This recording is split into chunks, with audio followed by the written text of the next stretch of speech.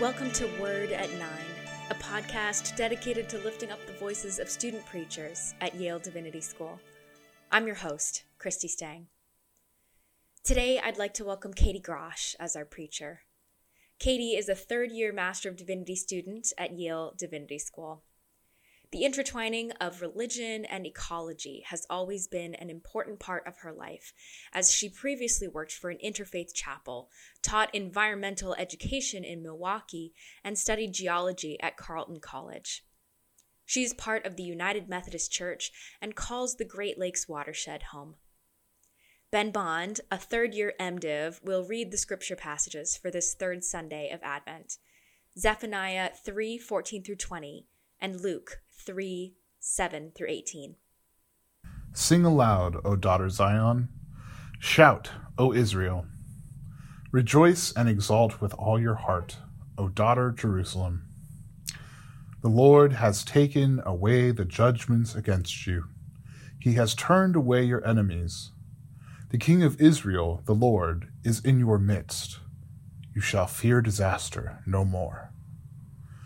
On that day it shall be said to Jerusalem, do not fear, O Zion. Do not let your hands grow weak. The Lord your God is in your midst, a warrior who gives victory. He will rejoice over you with gladness. He will renew you in his love, and he will exult over you with loud singing. As on the day of the festival, I will remove disaster from you, so that you will not bear reproach for it. I will deal with all your oppressors at that time, and I will save the lame and gather the outcast, and I will change their shame into praise and renown in all the earth. At that time I will bring you home, at that time when I gather you. For I will make you renowned and praised among all of the peoples of the earth, when I restore your fortunes before your eyes, says the Lord. A reading from Luke 3:7-18. John said to the crowds that came out to be baptized by him, "You brood of vipers, who warned you to flee from the wrath to come? Bear fruit worthy of repentance. Do not begin to say to yourselves, 'We have Abraham as our ancestor.' For I tell you, God is able from these stones to raise up children to Abraham.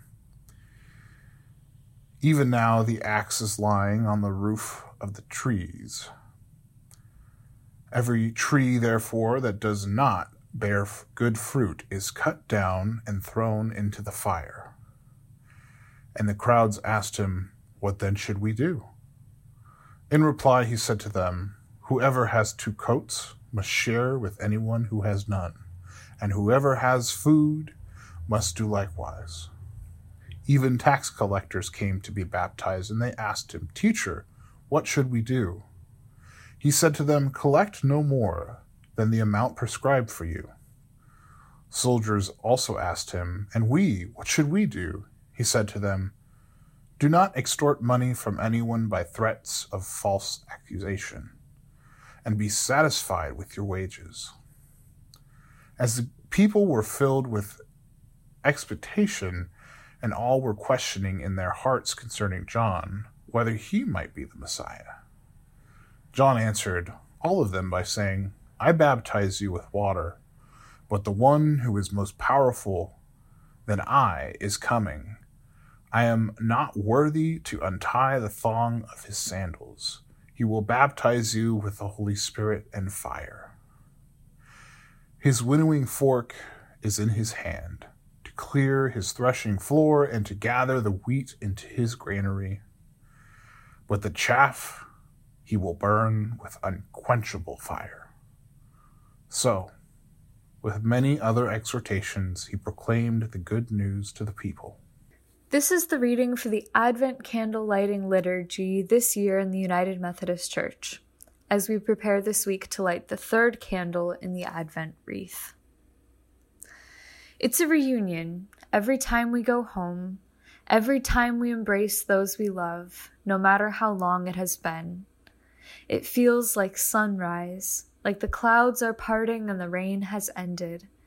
It is joy, nothing less than pure joy to grab hold of those who are home for us, who make home for us.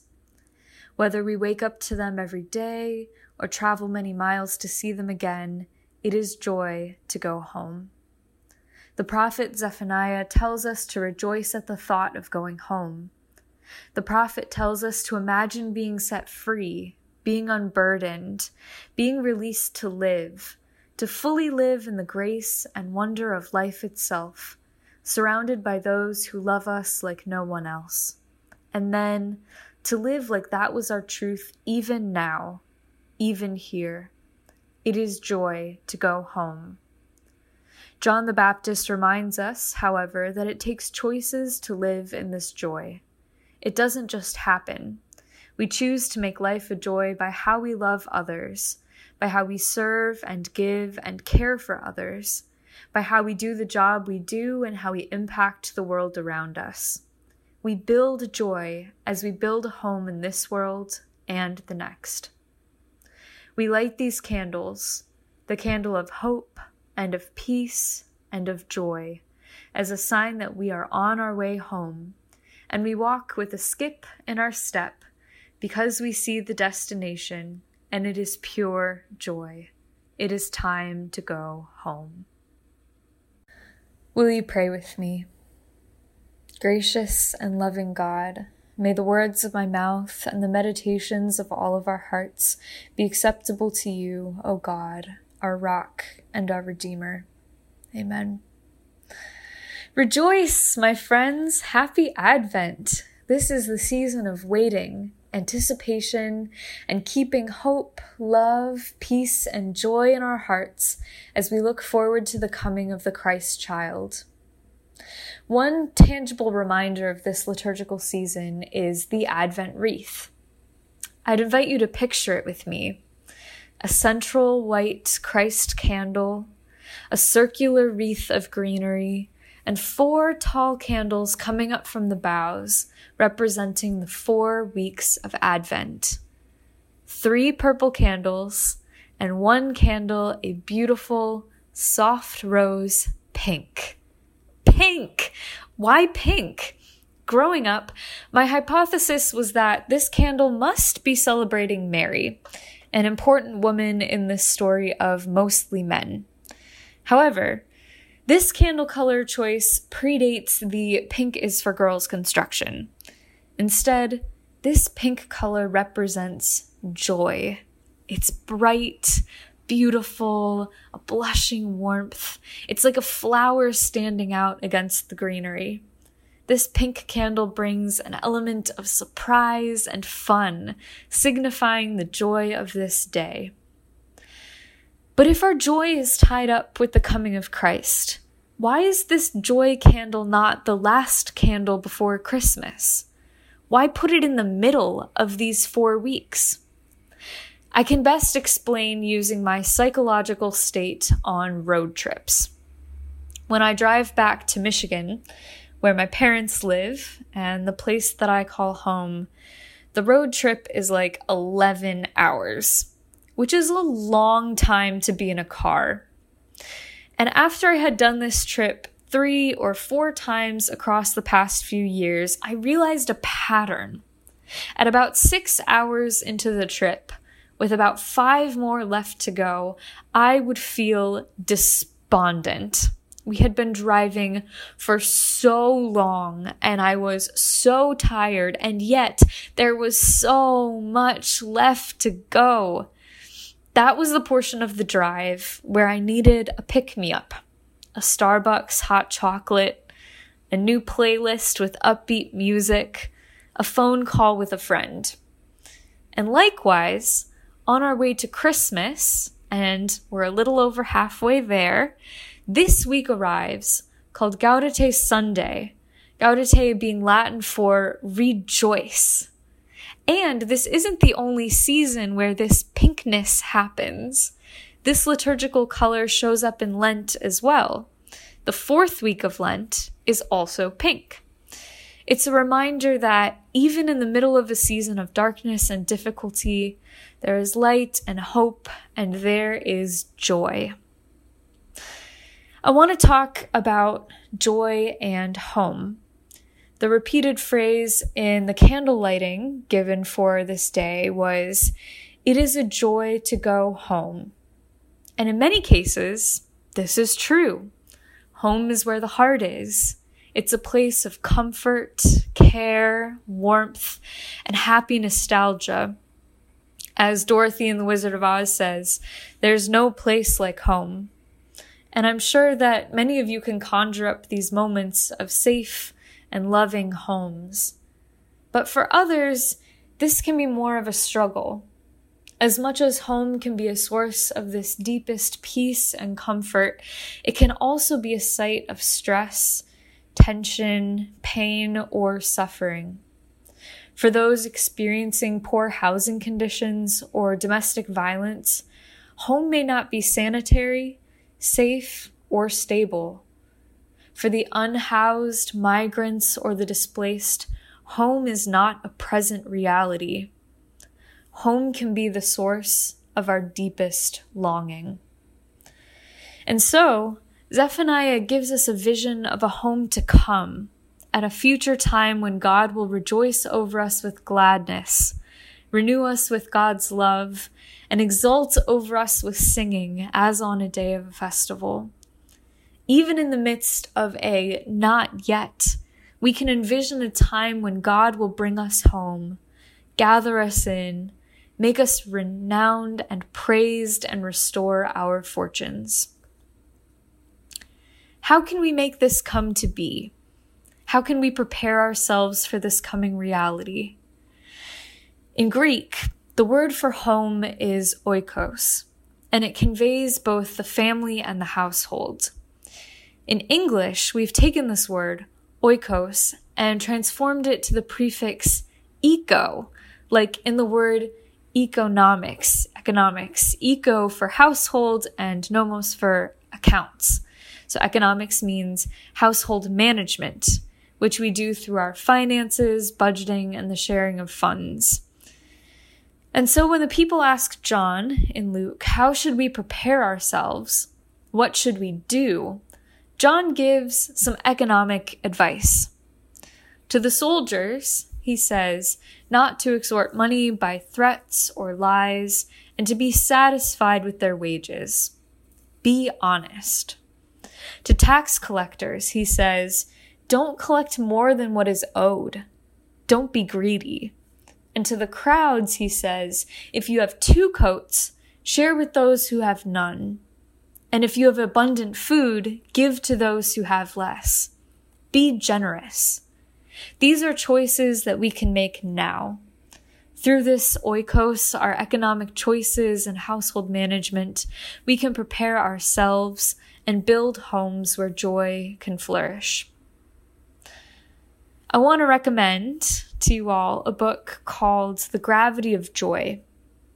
It's written by the Reverend Dr. Angela Gorel, who was an associate research scholar at the Yale Center for Faith and Culture, and at her time here studied the theology of joy.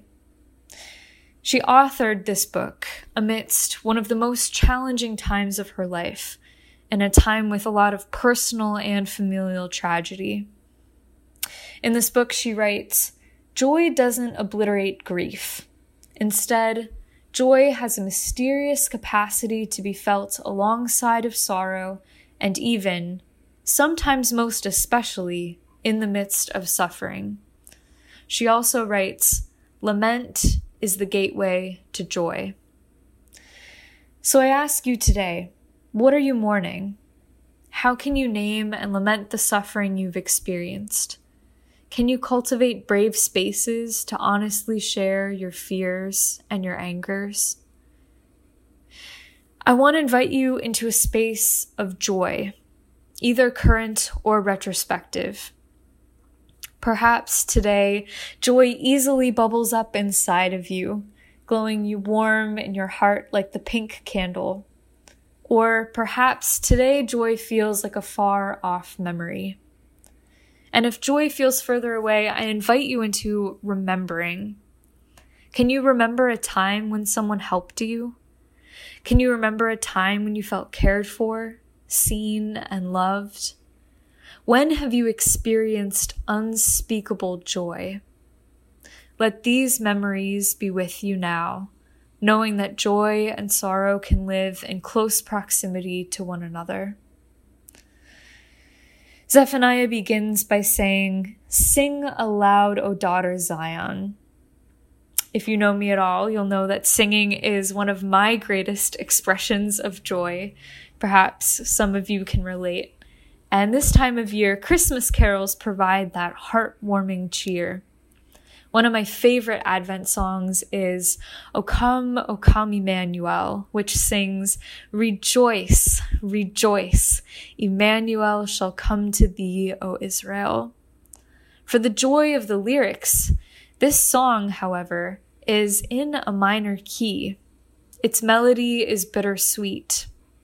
Rejoice is repeated twice. First, in a major key. Second, in a minor key. Rejoice, rejoice. This music doesn't deny the present difficult realities we may encounter, and yet it still calls us to joy. Emmanuel shall come to thee, O Israel. And so I say to you, rejoice in the middle of your long, long road trips when you desperately need a hot chocolate break. Rejoice. Students in the middle of unfinished or not yet started papers and exams, rejoice. In the messiness of family dynamics and holiday drama, rejoice. In the midst of COVID pandemic waves and uncertainties, rejoice. Joy in the now and the not yet is an act of resistance, radical hope, and faith.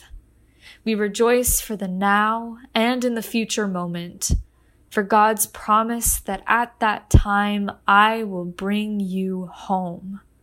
We find joy in the middle of our journeys. Rejoice, rejoice. Emmanuel shall come to thee, O Israel. Amen.